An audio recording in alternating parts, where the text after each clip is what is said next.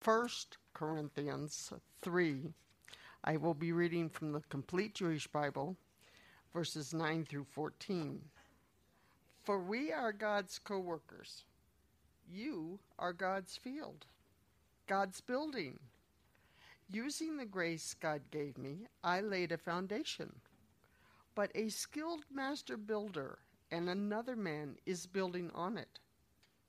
But let each one be careful how he builds. For no one can lay any foundation other than the one that is already laid, which is Yeshua, the Messiah. Some will use gold, silver, or precious stones in building on this foundation, while others will use wood, grass, or straw. But each one's work will be shown for what it is, for the day will disclose it, because it will be revealed by fire. The fire will test the quality of each one's work. If the work someone has built on the foundation survives, he will receive an reward.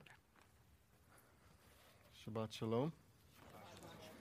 Still a bit surreal. Usually for the last couple of years, you hear the verse read, and then Chaim comes up and preaches. It's kind of a little different here. It's like it reminded me just a minute ago. I got a buddy that I work with back in Maryland, and he said, like his wife was out of town for a few days, and he's like had to call her. He didn't know where the food was. He's like, honey, where's the food? Like in the house, He's like, it's usually on the table, like. So it's kind of how I feel like that. Like, usually the food is on the table. Like, usually Chaim's up here, so it's still a little bit surreal that. No, wait a minute. That's a nice verse. Now I got to come up here and say something.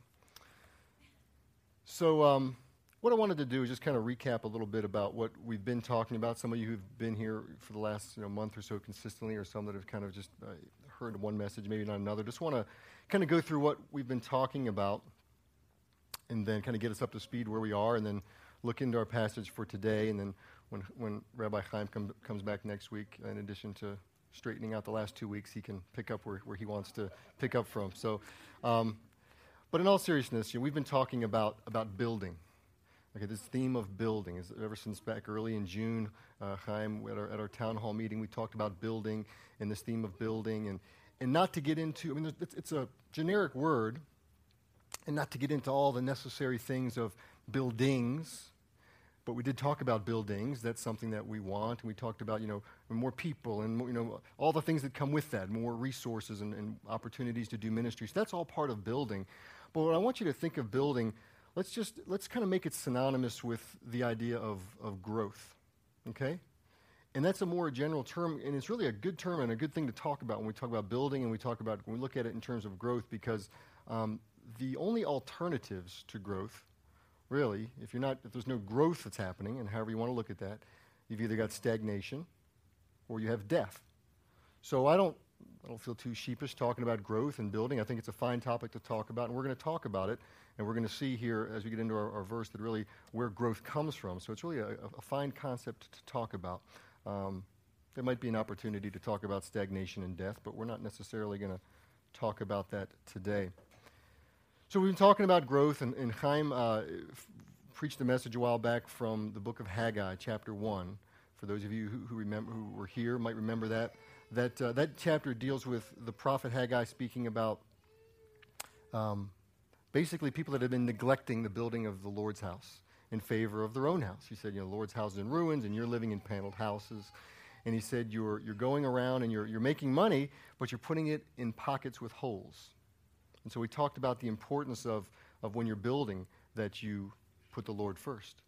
And there was a brother here last week, and I was actually going to ask him to share today, and I won't share his name, but when he's here, maybe he can share with you. He told me a real quick thing.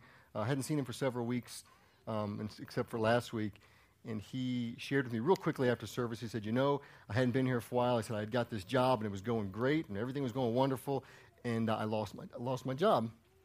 And he said, I just realized, hit me like a ton of bricks, especially after coming today.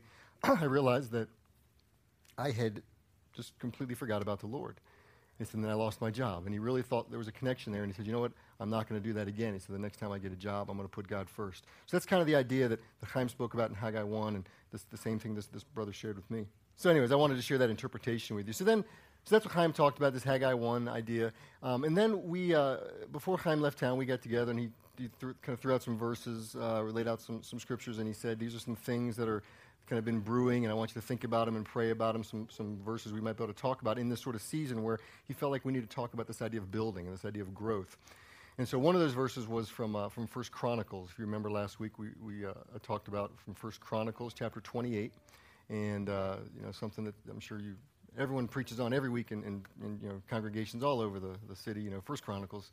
But it's a section of Scripture where David is giving instructions to Solomon about building the temple, and he gives him all these unbelievable details. I mean, we heard some of them here today, some of these allusions to the same things as gold and silver and rubies and these bowls and that bowls. And he says, look, be strong and of good courage. And we talked about the idea of what it takes to serve the Lord when you're growing, when you're building something. As Solomon was building the temple, we saw that the three things Solomon needed. Does anyone want to venture what those were? I won't feel offended if you don't remember what they were. The three things, what it takes to serve the Lord. Anyone? Courage is one of them, yeah. Anyone else? What's that?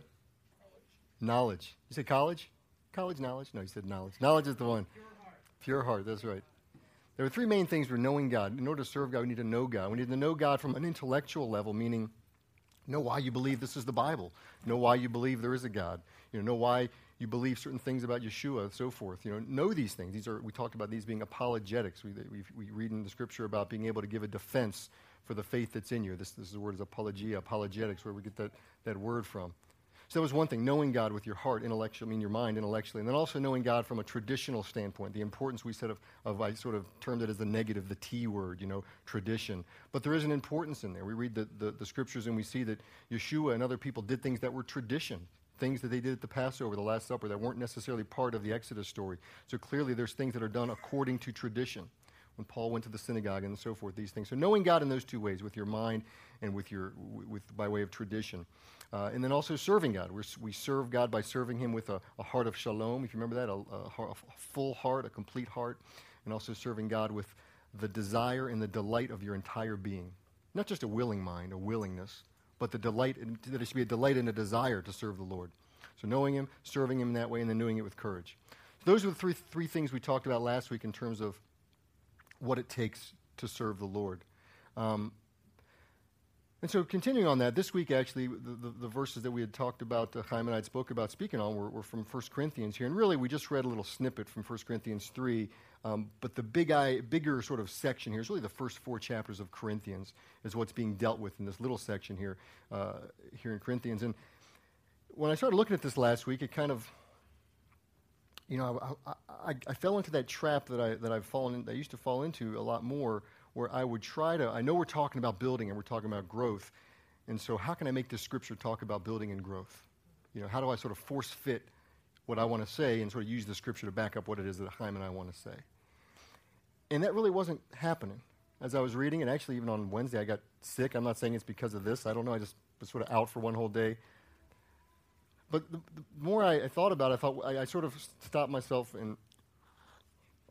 from going down that road and said, let me just see what Paul's talking about here in 1 Corinthians 3. This is some verses that Chaim had chosen. I'm going to look into them to see what's there and tell you guys what I think is there. And I think hopefully as we go through it, you'll see that there's some very applicable things to building and this building process and this idea of growth versus the stagnation or death.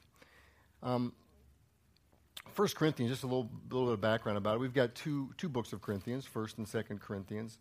And when you read these books, you can tell these are part of a larger story. And these are the 2 books that we have record of. But there are other writings that kind of involve the Corinthian believers and the Corinthian congregation.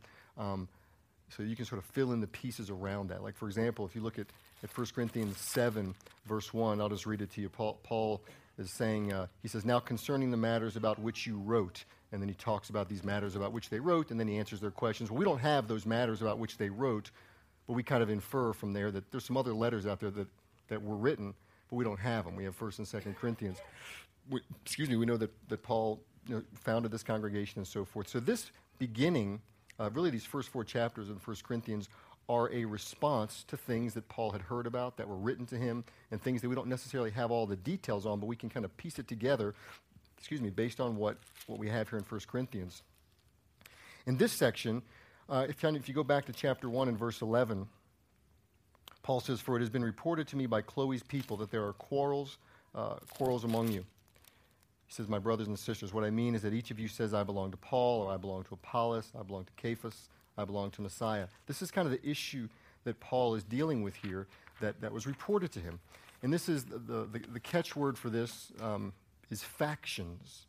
You know, people were exalting other people or other things one over the other. And that was the issue that Paul was dealing with, and clearly saw it as a hindrance to growth in many ways, as we'll see. When I was in a lot of my classes, we would do these, different teachers would do it different ways, and a lot of times the first day of class, we'd go around the class and say your name and, okay, Steve, what's your favorite fruit? That kind of stuff, and give your name and your major or whatever it is. But those sort of the basic information was, where are you from and what are you studying and that kind of thing. And inevitably, just about every class, you're in there with people from all over the place. A lot of people from Texas, and California, it seemed like. But just about every time, it'd be something like, yeah, I'm so-and-so, and I'm from Texas, and you might say, go Cowboys, or go A&M, or something like that, some kind of, getting behind their sports team is what they were doing. And then inevitably, you'd hear someone else shout from across the room, Broncos, or whatever, and it is kind of a little fun back and forth. But on one level, that's kind of what's going on there, People are sort of showing allegiance to one team over another team, and it seems pretty innocuous. I had a friend that he's still in school right now. He went to the University of Virginia, and I went to Virginia Tech, and those are big rivals. So it's always, we can't say hi to each other without making some comment about, the deficient nature of his being because he went to UVA or something like that. It just happens, and he does it back to me, and it's all fun and games. But is it? Is it all fun and games? Let's take that same example. I'm not a NASCAR fan, but if you're a NASCAR fan, you know what NASCAR is? The U.S. style racing, stock car racing. Well, they get pretty excited at those races. There's Chevy, there's Ford, there's Pontiac, and maybe you're with Chevy and you got a Ford. You saw the guy's got a Ford head on. It's a big deal. I was rereading an article yesterday. I think it was back in 2011. Was it the Dodgers fan? No, it was the Dodger Stadium in Los Angeles beat up a Giants fan outside after the World Series. They beat him up. He made it home, fell into a coma the next day, went to the hospital for an extended period of time, finally went home, and he did pass away. Did they know the guy? Did they not? No, he was representing another team, factions. And you might say, well, okay, that's, we see that there. We see that in soccer stadiums in Latin America. It's a pretty serious deal. It goes beyond just a little, look at the Jorge. Yeah. It's a pretty big deal. It's all this idea of factions, and this is what Paul's addressing here. And maybe we say, well, that's sports, and that's crazy. And yeah, people are nuts, and they paint themselves colors, and I would never do that, But my question is that, does that ever happen in Christian culture, spiritual culture? All the time? Do certain type of churches and denominations ever elevate their leaders to inappropriate levels nowadays? Does it taint their understanding of the Bible, do you think? We have a couple seminary students, seminary professors in this room, and I guarantee they could give many testimonies of people that come into school with certain ideas, and they're not necessarily. Now, we're all working to figure out what the Bible means in certain places and so forth, and we look at it, but sometimes we realize some things that we're holding on to dearly really aren't scriptures or our deep convictions, but it's what our pastor taught us or what our rabbi said, and those are the things that really end up uniting us in opposition sometimes to one another. As I was looking at this, I saw there in the library, I think it was Thursday, there was a guy sitting in the little cubicle next to me, and he had a shirt on, and it said, on the back of it said, Arminianism. I chose to wear this T-shirt, And so, it's kind of funny, And for those of you who don't know, that's an age-old debate, Arminianism and Calvinism. And do we have the free will to choose to accept the Lord, or do we not? And is it all? But it's kind of a little innocuous, but no, it's serious business. So you see serious fights break out about this kind of stuff. The pastor I had back in Maryland, a Messianic rabbi, he had this little line that he would say with Jewish people when he was witnessing to Jewish people, or sort of just breaking the ice with them. And he actually said this to some of my relatives at our wedding when we got married, some of my Jewish relatives. And he asked them, let me ask you a question, Cindy. He said, what would you do if you read something in your Hebrew Bible that was in opposition with what your rabbi said? What if you saw something in there, you think it says this, but your rabbi says it means this?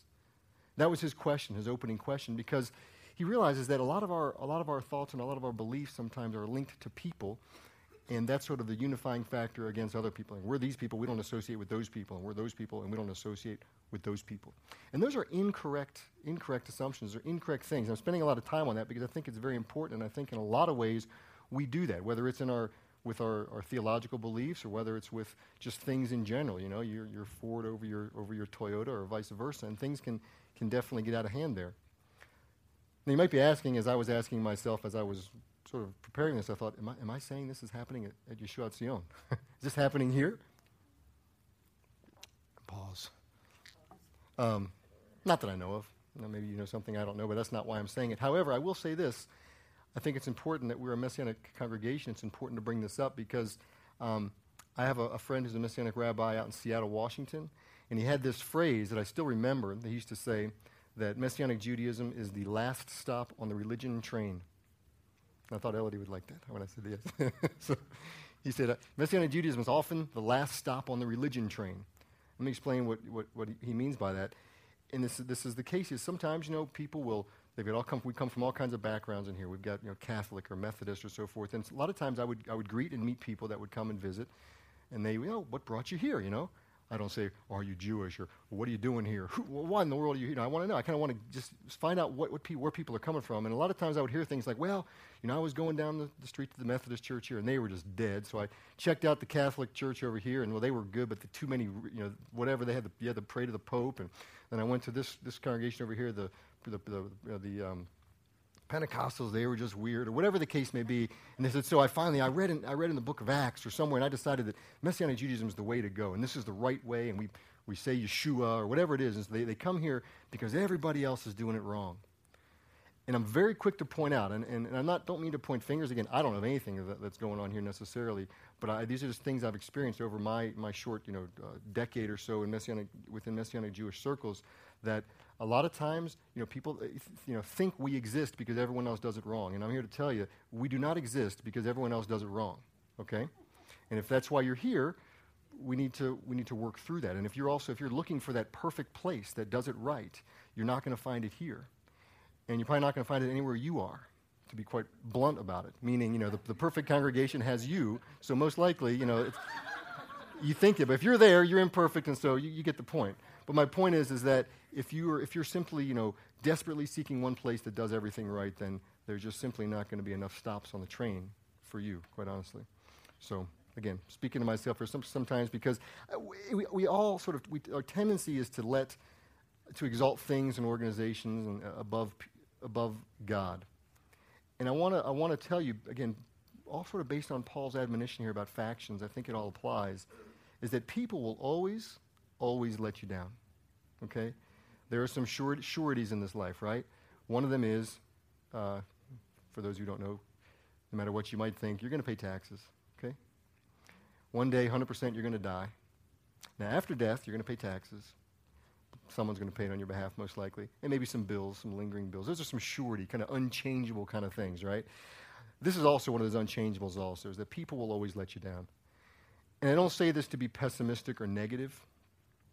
I don't say it to encourage distrust or to kind of advocate becoming a lone ranger in that case. Well, if no one does it right, I'll at least take the one person that doesn't do it right and be by myself. I don't say it for any of those reasons, but simply to point out that, as Paul does, how jealousy and quarreling can be the result of inappropriate loyalty given to other human beings that are supposed to be working for the same purpose. That's what Paul talks about here. He talks about that, you know, these people you're putting one over the other, we're just servants working for the same thing.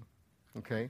So we need to understand Paul's teaching here on the importance of understanding humanity's overall role in this whole process, this whole plan of growth.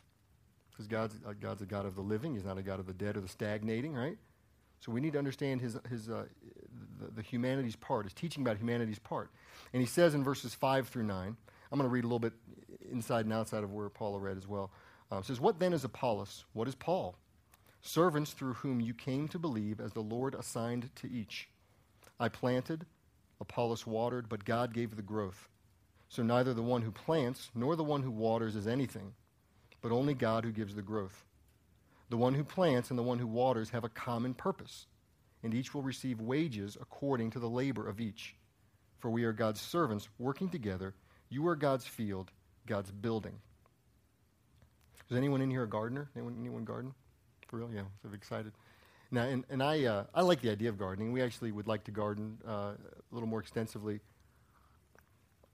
We did have a little plot of land over at the seminary. They have a community garden, so we did get to garden last year, and it was pretty cool. I mean, I got in there, tilled the ground up and put some fertilizer. We know what that is, right? Some fertilizer in the ground and tilled it over, amended the soil. All this stuff was kind of cool, and then planted things and put some fence around there, and then watered it and pulled out weeds and watered it. And I didn't speak or sing to it. Do you speak or sing? I thought maybe you might be a speaker or sing. That's fine. We didn't speak or sing. But we did all that, and after a while, guess what happened? Well, they did grow. But stuff actually came out of the ground, too. Stuff grew. I mean, we had some strawberries, we had some kale, we had some spinach. My neighbor's little plot, they had some peas. I mean, pea pods. A pod of, pea pod. And forgive my, excitement over this. Things with peas in it that I could eat, and also more peas to put in the ground to grow more peas. I mean, it's just amazing, And let's kind of rewind a second and look back at what happened there. For those of you who do garden, think in your mind, how do you do it? You got your garden set up, right? Looks great. You've cultivated wonderfully. You've watered diligently. You've weeded immaculately. But don't forget, what is it that you have that came out of the ground that you didn't first receive? Even that pea that I had to put in the ground, where'd that pea come from, The fact is, those seeds and those things, they can be sitting up, you can take them fresh like that, or sometimes they're sitting like in a pouch. They've been on a shelf for months, a year, whatever. You put them in the ground, and these things come up. Who told them to do that? Who's taken the credit for that growth? Who told that pea to be a pea when it was sitting on the shelf for 2 years or sitting in your shed for 2 years, It's just amazing. And I think, the admonition here at the beginning of 1 Corinthians 3 is the same deal, It's the same thing that we're, the answer to the question is when I said who is the one that we have to give credit for that. The Shabbat school answer is God, the Lord. He's the one. But the admonition is that we humans have a very limited role, don't we, in this growth process. We serve, we work diligently, we do what we have to, but ultimately, what is it that we have not received from God? Paul talks about that later on in this chapter as well. This all goes to show that we shouldn't puff someone up or something up in favor of another.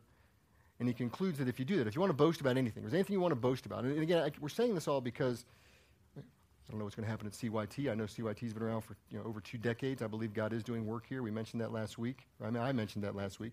That was my opinion, but I got many amens from people. But as we grow, we've got to remember some foundational things. That what is it we're going to boast in? What is it that we've really done? We've done nothing other than some of the work, and we will talk about the rewards for that. But ultimately, it's God that's given the growth. And there's nothing, if we want to boast about something, we need to boast about what we've received from God, not about what we've done. And we don't want to deny the importance of individual faithfulness in industry. And here it says that each person will receive wages according to their labor. We do that quite a bit. We talk about the day-to-day things that happen. We give the Baruch Hashem, praise the name, bless the Lord for what's gone on. We need to do that for the things that are happening in our congregation. But in terms of the great task at hand, which is to make things grow and to bring them to harvest, it's important to get the big picture straight, is that it's God's deal. We see here is in verse 9. It says, we're God's servants working together. You are God's field and God's building. And there's this is very important to understand that we're God's fellow worker. And it's not this idea that we've got our arm around God, he's my buddy, we're working together, You see it on the back of the semi-trucks, driving with Jesus, making all the miles, making all the lights, all that kind of stuff, making good time. He's my co-pilot. It's not this idea of we're walking alongside, that we're co-workers, In the original language here, it's very emphatically put. You've got God listed right up front. In Greek, they put things up front to make it emphasize it, and it's there up front each time. God, God, God. And that little apostrophe S in your Bible, don't miss that. That's basically saying that you are God's. You're laborers, but you're God's laborers. Okay? And here's his field and so forth. So it's very important that we realize that it's not about us. It's about whose we are. Amen. So moving on, we talk about in this growth process the importance of not exalting things or people above other things, not getting so behind something that we're going to exalt that thing above God and not recognize that it's really God that gives the growth, and that's where the real boasting should come in, if at all. The second part of these short verses that we're going to look at talk about a foundation. Paul talks about here about building on this foundation. And if you were here last week, you remember some photographs I showed of an addition that we built on our house. We had a little townhouse, and they pulled the thing off and built an addition, so we had a little extra room and then a deck off of that. And once it was all done, people would come over, and they'd see it. Some people that knew the neighborhood who knew, oh, this is not original, is it? Oh, let me see this. They'd walk out, oh, this is neat. This kind of leads right into this room, and the floor kind of matches up. That's kind of cool. I love what you did with the hardwood floor here. This is neat. And yeah, I like the windows out here, and you got the deck. Oh, I like these little built-in shelves here. Those are kind of cool. And oh, I see that. Is that a chalkboard you have for your kids? You painted chalk there, and they can just draw on the closet door. That's kind of cool. And I see you put the heating and cooling in. You got these overhead lights. This is great. Not once did anybody say, man, let me go outside. Let me see this continuous footer foundation you got here. And they get down, they see that continual concrete footer that I showed you the pictures of, that I showed that week after week these guys dug and dug. And this is not like a backhoe didn't come in and scoop this out in 10 minutes.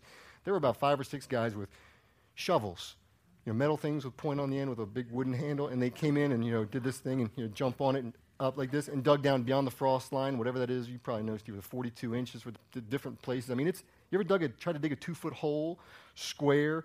It becomes like a point. 2 feet will square out the sides, and do that for 10 feet by 12 feet by 10 feet. They did it by hand, and then they came in. There was a cement mixer out on the street. We lived about 2 houses in on a row of townhouses. About 5 or 6 guys for about 45 minutes took wheelbarrows, and they walked out of our backyard. They walked down a 20-foot alleyway to a cement mixer, filled up a wheelbarrow full of cement, turned around, and got out of the way of the next guy, went back down the thing, did this for like 45 minutes straight. Went over a couple 2x6s to the trench, dropped it in there, 45 minutes of that. Some of the guys that were involved in that process didn't even stick around for all that framing and drywalling and painting and flooring and, all that kind of flashy stuff that everyone talked about. But they all had a part in the building process, and none of them, how could I praise the guy that did the nice drywall work over those guys that hoofed that concrete for 45 minutes to build the foundation? It's very important. So a foundation is a very important thing. Not everyone thinks that way. Not everyone thinks, well, we just let's just kind of get to the exciting stuff. I want to paint, Like I talked about the room. The room's there. When are we going to get a room? The foundation, real exciting. Continuous footer, great. Well, I could put some. It's only a 10-foot span. Let me just put it on concrete blocks. You could do it that way, I suppose. But that's not like that nice concrete continuous footer that's going to be there forever. There's a place. Anyone heard of the Rana Garment Factory, Pakistan? About a couple months ago, this guy had a garment factory, and there's a big controversy who he was making for it, and it collapsed. And they decided it collapsed, for a couple reasons, and it's always, he said, she said, but the bottom line is the foundation was a real issue. They built it on a swamp. And it's not that you can't necessarily build on a swamp. You can build on a swamp. But he drained the swamp, and he filled it with concrete. Didn't quite do it right. Built the building higher than he should have, right? And what it was designed for, all the vibrating machines and the amount of traffic and the kind of work that was being done in there, that foundation was just not sufficient. And we read here, and Paul's talking about, what's going to happen when the fire comes and testing comes, and what's going to stand and what's not going to stand, and some are going to suffer loss and humiliation or ruin. Well, the failure here at this Rana collapse was well beyond loss and humiliation or ruin. It was deadly, and it caused the owner of the factory to flee for his life. The guy went to flee for his life. It was all very short-sighted. So foundation is very important. So let's talk about it for a second. Foundation is very important. In verse 11, Paul says, "For no one can lay any foundation other than the one that has been laid." That foundation is Messiah Yeshua. So I want to talk about, it seems like Paul's talking about kind of a main thing here. The main thing is you got to have the foundation right. And I said the main thing is the foundation. And I hesitate when I start talking about like the main thing, the one thing.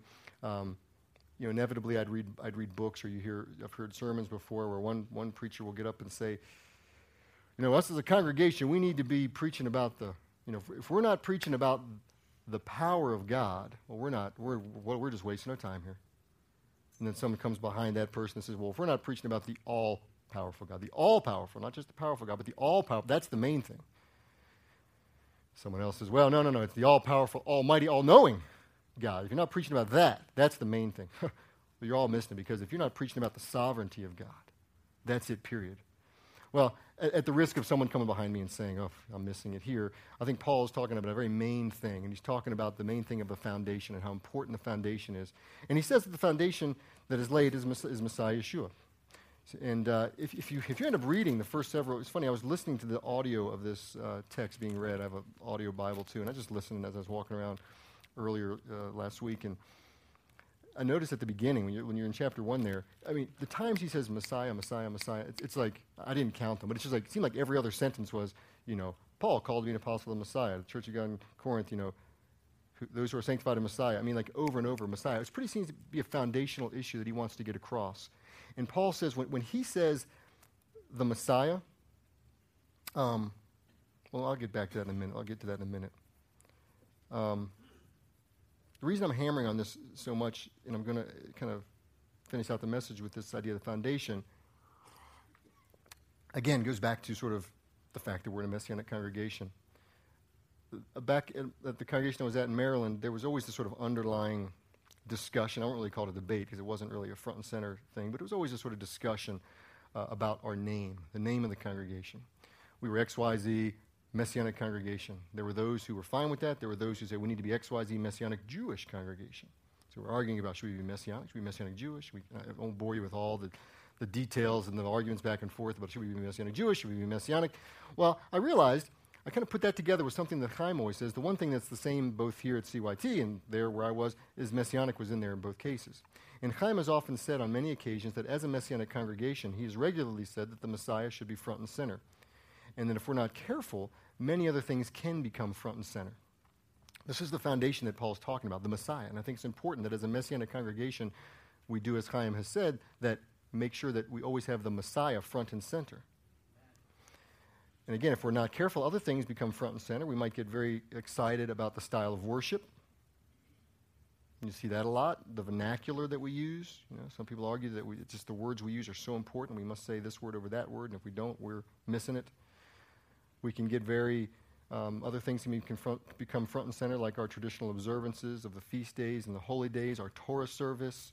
None of these things are bad in and of themselves, but we must be sure that they're always subsequent to the Messiah. And that can be difficult to maintain as we grow, because we all have preferences. We all have things we like. And this goes back to, I prefer Apollos, I prefer Cephas, I prefer Paul, I prefer Messiah. We all have our personal preferences, and we need to kind of take that introspection to realize when we bristle about something or something bothers us, is this something that's Messiah-centered, or is this something that's, Dave Katz-centered, or whoever, insert your name here. Is it something that's just a preference for you, or is it something that's foundational? Because remember, the foundation is what's very important.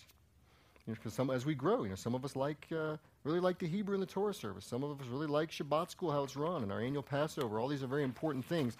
But again, as we build, let us be aware and jealously guard our foundation, which is the Messiah. And going back to the factions conversation earlier, you might think, is this really an issue? I mean, and maybe everybody here is just like, yes, we know it's an issue. Is this really an issue? I mean, in Messianic Jewish congregations, and I'm sure in other congregations as well, all over, everyone's got their little pet things and things that become issues. The Chosen People Ministries has hosted the Borough Park Symposium. Chaim and I and Dr. Dallaire went this past year, and several years before that, they had one. And they have a topic. One of the themes one year was the deity of Yeshua, right? Was Jesus God? Was he man? Was he demigod? Was he, what was the deal there, right? Now, this is not, if you're a student of church history, this is not a new argument. These are things people have been killed over for years, been ostracized, persecuted for many, many years. So it can be a big point of contention, especially in Messianic Jewish congregations. The Borough Park Symposium, the papers that were written on that are still online, boroughparksymposium.net, I believe it's what it's called. But you can still read them there, because there are people that talk, in Judaism also. You'd be surprised. You read some of Michael Brown's books, there are Jewish people that have no problem with Jesus. Sure. And not even have a problem with him being the Messiah. There's a Messiah in every age. If we're good enough, Messiah comes. They were good. He's a good Messiah. He wasn't God. He wasn't the Messiah. And then you've got others, even in Messianic Judaism, that will say, yes, we must put preference to the Father, not to the Son, to subservient, all these kind of things. And these can be some real issues about when we say, because I think when I was reading this, I thought, well, Messiah is the foundation, and Messiah is the foundation. Well, that's a loaded thing. Okay. we need to talk about the Trinity. We need to talk about the Messiah. What is the Messiah? Who was the Messiah? Was he human? Was he man? Was he half human, half man? Was he Messiah but not God? Was he Messiah but God, but then, man that had God on him, and then all these kind of crazy thoughts. I say crazy, all these other alternative views. So let's be clear, when Paul talks about the Messiah, one thing he is saying is he's saying Messiah crucified. That's his point. His whole point in dealing with this contention, you read earlier on in chapter 1, he's like, look, you guys shouldn't be arguing and putting one person over the other, because the problem here is that I didn't try to come to you to be like some superhero where you would look to me as some great teacher. In fact, I came preaching one thing. I didn't want to be all flashy and use big words and seminary terms. I just wanted to preach one thing, and that's Messiah and him crucified. That was his baseline argument as to why he was even dealing with this issue. So when Paul says the Messiah, and when Paul says the Messiah must be our foundation, and when I tell you that Paul says Messiah should be our foundation as we seek to grow our congregation, what Paul is saying is Messiah crucified. And what I'm going to give you now is from a standpoint of Congregation Yeshuat Zion. For those of you who have been through membership, or those of you who haven't been through membership, or those of you who don't remember it from membership, or those of you who want to go to yeshuatzion.org and read our statement of faith, I'm going to rehearse it for you. Yes, this is a statement of faith. It's a doctrine of man, if you will, but it's based on scriptures. There's a lot of scriptures behind this. I won't go into this, all these things, but if this is something that you struggle with, and honestly, I hope you do. These are not easy concepts. Father, Son, Ruach HaKodesh, these kind of things, and how is Yeshua man, how is he God? But this is our statement, and this is our foundation we're talking about. And as we grow, if we don't have the foundation set, we might be like a garment factory collapse, okay? So Paul says the foundation must be Messiah crucified. It's not Yeshua, a good man, a prophet, a wise teacher, a demigod. No. Our foundation, as stated in our articles of faith, are: we believe in the deity and humanity of Yeshua the Messiah, in his virgin birth, in his sinless life, in his miracles, in his vicarious atoning death, in his bodily resurrection, in his ascension to the right hand of the Father, and in his personal return in power to establish his kingdom. Again, a lot of things there. If I read this, 7 years ago, I'd have had no idea what you're talking about, quite honestly. It wasn't until I had to dig in and write some papers about the virgin birth. What is it about? Why do we say virgin birth? And how is a prophecy in Isaiah somehow relevant to something that happened 500 years later? And is that really what that says? And how is God a man? These are tough questions. Don't be ashamed to ask them or afraid to ask them. They're not easy. Like I said, we have this statement on our website, but in terms of sort of the scriptures and things that go back those things up, if you have some concerns about that, please don't hesitate to ask. Because, again, we're talking about the foundation. We're talking about a foundation that we're building on here, okay? And so these are important things to wrestle with. And it doesn't mean that we're going to completely, settle them all. There's some area of mystery where God comes in, and it's okay to admit that. So, verse 14 talks about building on this foundation and what's being built on this foundation. So what is it that we're trying to build upon the foundation? Are we building a non-profit organization called Congregation Yeshuat Zion, LLC, or Inc.? Are we building upon this foundation a messianic congregation that will live beyond us as a legacy? Well, maybe. Maybe so. I don't think it's a bad idea, but only in the sense that each of these type endeavors, these type of building endeavors, really what we're building and developing are other builders. So to the extent that we're building other builders, and I'll get into that a little more, that's what we're building here. The building materials that are spoken of here, a lot of people, I read some books this week, and a lot of people really want to get into what's the gold, what's the silver, what's the this, and what does that represent and symbolize, and a lot of symbolism stuff. And I kind of like what Chaim often says. You kind of park where Scripture parks, and he said the things that are really obvious in Scripture, you don't see much written on that, but the things that are questionable, because that's where people dive in and write volumes of books and explain, the rubies are this, and the emeralds are this, and the stones are this, and all this kind of stuff. I think in sort of a big picture, it's pretty clear. I'd say it's pretty clear that we're talking about durability and non-durability, for one thing. Things that are going to last and things that aren't going to last. We can argue, is gold going to be, it's going to be burned up and melted? Yeah, it's still gold. So, there's certainly a durability to it. But I think that the building materials do speak of beyond endurance and non-endurance. I think they're simply an allusion to Solomon's temple. And I say that because we read about that last week. Remember all the stuff, the gold and the silver and the jewels and the wonderful stones you had to pronounce there, what they were. But I mean, that seems to fit more with what's going on, as well as what Paul's own interpretation here, where he goes on further, which we didn't read, to talk about that we're the temple of God. And so that kind of fits with this idea that we're really ultimately building people, and that the congregation and building the congregation, it's never about buildings, but it's about people. The buildings and the field, those are used as imagery, but what's behind those images are human beings, you and me. So those are the things that ultimately are enduring. Those are the things that we're building that we really want to endure beyond the legacy of a Congregation Yeshua Tzion edifice that might be here in 20 years, which would be wonderful. Ideally, the legacy and the things to boast about are the people that are left behind, meaning left behind in a good way, people that believe in Yeshua, the believers. That's really the enduring things, because when you read this, there's a lot of theological stuff in there that people can get into, and we talk about what does it mean to the builder will suffer loss, and the builder will be saved, but only through fire, and all this kind of stuff. And there's arguments about, is that purgatory and all these kind of things. No, we're going to leave that right there. The idea is the things that are enduring are the people. And these are believers. That's the enduring work that ultimately we're trying to build. So these things we've talked about today, being people who give honor and credit to God, people who build on the foundation of the Messiah. When we talk about building, you talk about a building project, I don't know, you think about me, think like me, I want a to-do list, right? Maybe you're thinking, I got my to-do list for today and so forth, and you have all these to-do lists, things to do. So when we talk about, okay, we want to be people that give credit and honor to God, we don't want to put someone over top of another, we want to give God the full billing, and we want to be people who build on a foundation of the Messiah, Him crucified. These are not your typical to-do items, okay? These are to-be items. And I say that because as we build, I think instead of looking at things we need to do as we build, we want to look at people that we need to be as we build. That's a more foundational issue. So in order for us to labor together at CYT and to build, let's minimize our to-do stuff. There's going to be to-do stuff, but let's try to minimize that and really realize and maximize our to-be lists, the things that we need to be, the kind of people that we need to be. And on top of our to-be list, we should be people who exclusively give God all the recognition and honor for everything that we have in our life and in our community.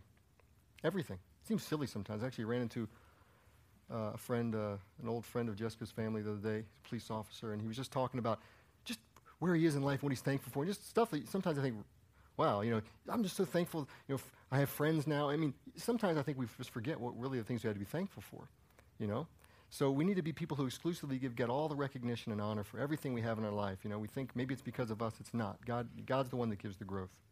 We should never exalt things or people above Him. And next, we should be people who have the Messiah Yeshua as the foundation upon which we build, and our only boasting should be in Him. So those are my two kind of main points today. I think the points that Paul is making is that we need to be people that give God top billing, and we need to be people that build on the foundation of the Messiah as we're building other people. And the good news is, I think that's a pretty simple message. Maybe even if I've made it convoluted or spoke too fast or confused you, the point is the message there I think is fairly simple, that Paul is trying to straighten out there. Simple thing to do, simple thing to try to make your occupation, simple thing to try to be, but it's difficult, right? Because Paul says in verse 3, when he's talking about this jealousy and quarreling, he says, are you not of the flesh and behaving according to human inclinations? Is anybody here plan on being here tomorrow? Raise your hand. Anyone still plan on being alive? Be here? Not here, but wake up in your bed tomorrow. Any of those same people plan on not being in the flesh? Yeah. It's like, wait, raise your hand if you're not here, kind of thing. No, it's not possible, right? So how do we deal with the flesh? Because that's going to be the hindrance to this easy plan of giving God top billing and not putting things there. Because it happens immediately. I walk outside and, see your Toyota, and I say, hey, you're a good Toyota. Yeah, they got a Chevy. Yeah, it happens right away, on one level or another, So how are we going to deal with that? Well, it's not going to be by way of the flesh alone. It's not going to be just grit and determination, and I'm just going to be, I'm going to be, that old, I'm going to be better, I'm going to be smarter, and people are going to like me, that guy. I remember seeing that Al Franken's character many years ago. It's kind of funny. Look in the mirror and tell yourself positive affirmations about how you're going to do this and that. Well, to help us get started, I want to just borrow some words from Paul, because Paul talks about some more words from him in a different book, in the book of Romans. I think he gives us kind of a good little start that I want to conclude with. And I know I'm not supposed to say I'm concluding because then you think about your to-do list. But I'm saying I'm concluding because, number one, I want James to know that I'm concluding. Number two, I want you to kind of get this little bit of a little jump start here and listen to some more words of Paul on how to hold off on your to-do list for a minute and start on your to-be list by battling this flesh that we have to live in. And Paul says in Romans 12, he says, I appeal to you, therefore, brothers and sisters, by the mercies of God, to present your bodies as a living sacrifice, holy and acceptable to God, which is your spiritual worship. Do not be conformed to this world, but be transformed by the renewing of your minds, so that you may discern what is the will of God, what is good and acceptable and perfect. So we deal with the flesh, one way for sure, by the continual renewing of our minds. And that can be step one on our to-be list as we seek to build and we seek to grow together.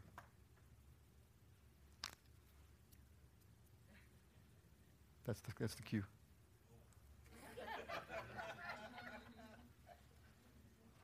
Tried. Thank you, David. The Lord reminded me of a scripture in Romans that I memorized a long time ago. Oh, the depth of the riches, both of the wisdom and knowledge of God. How unsearchable are his judgments and his ways past finding out. Hallelujah. Good stuff. Lord, help us to walk in the Spirit and not in the flesh. Impossible, but not with him.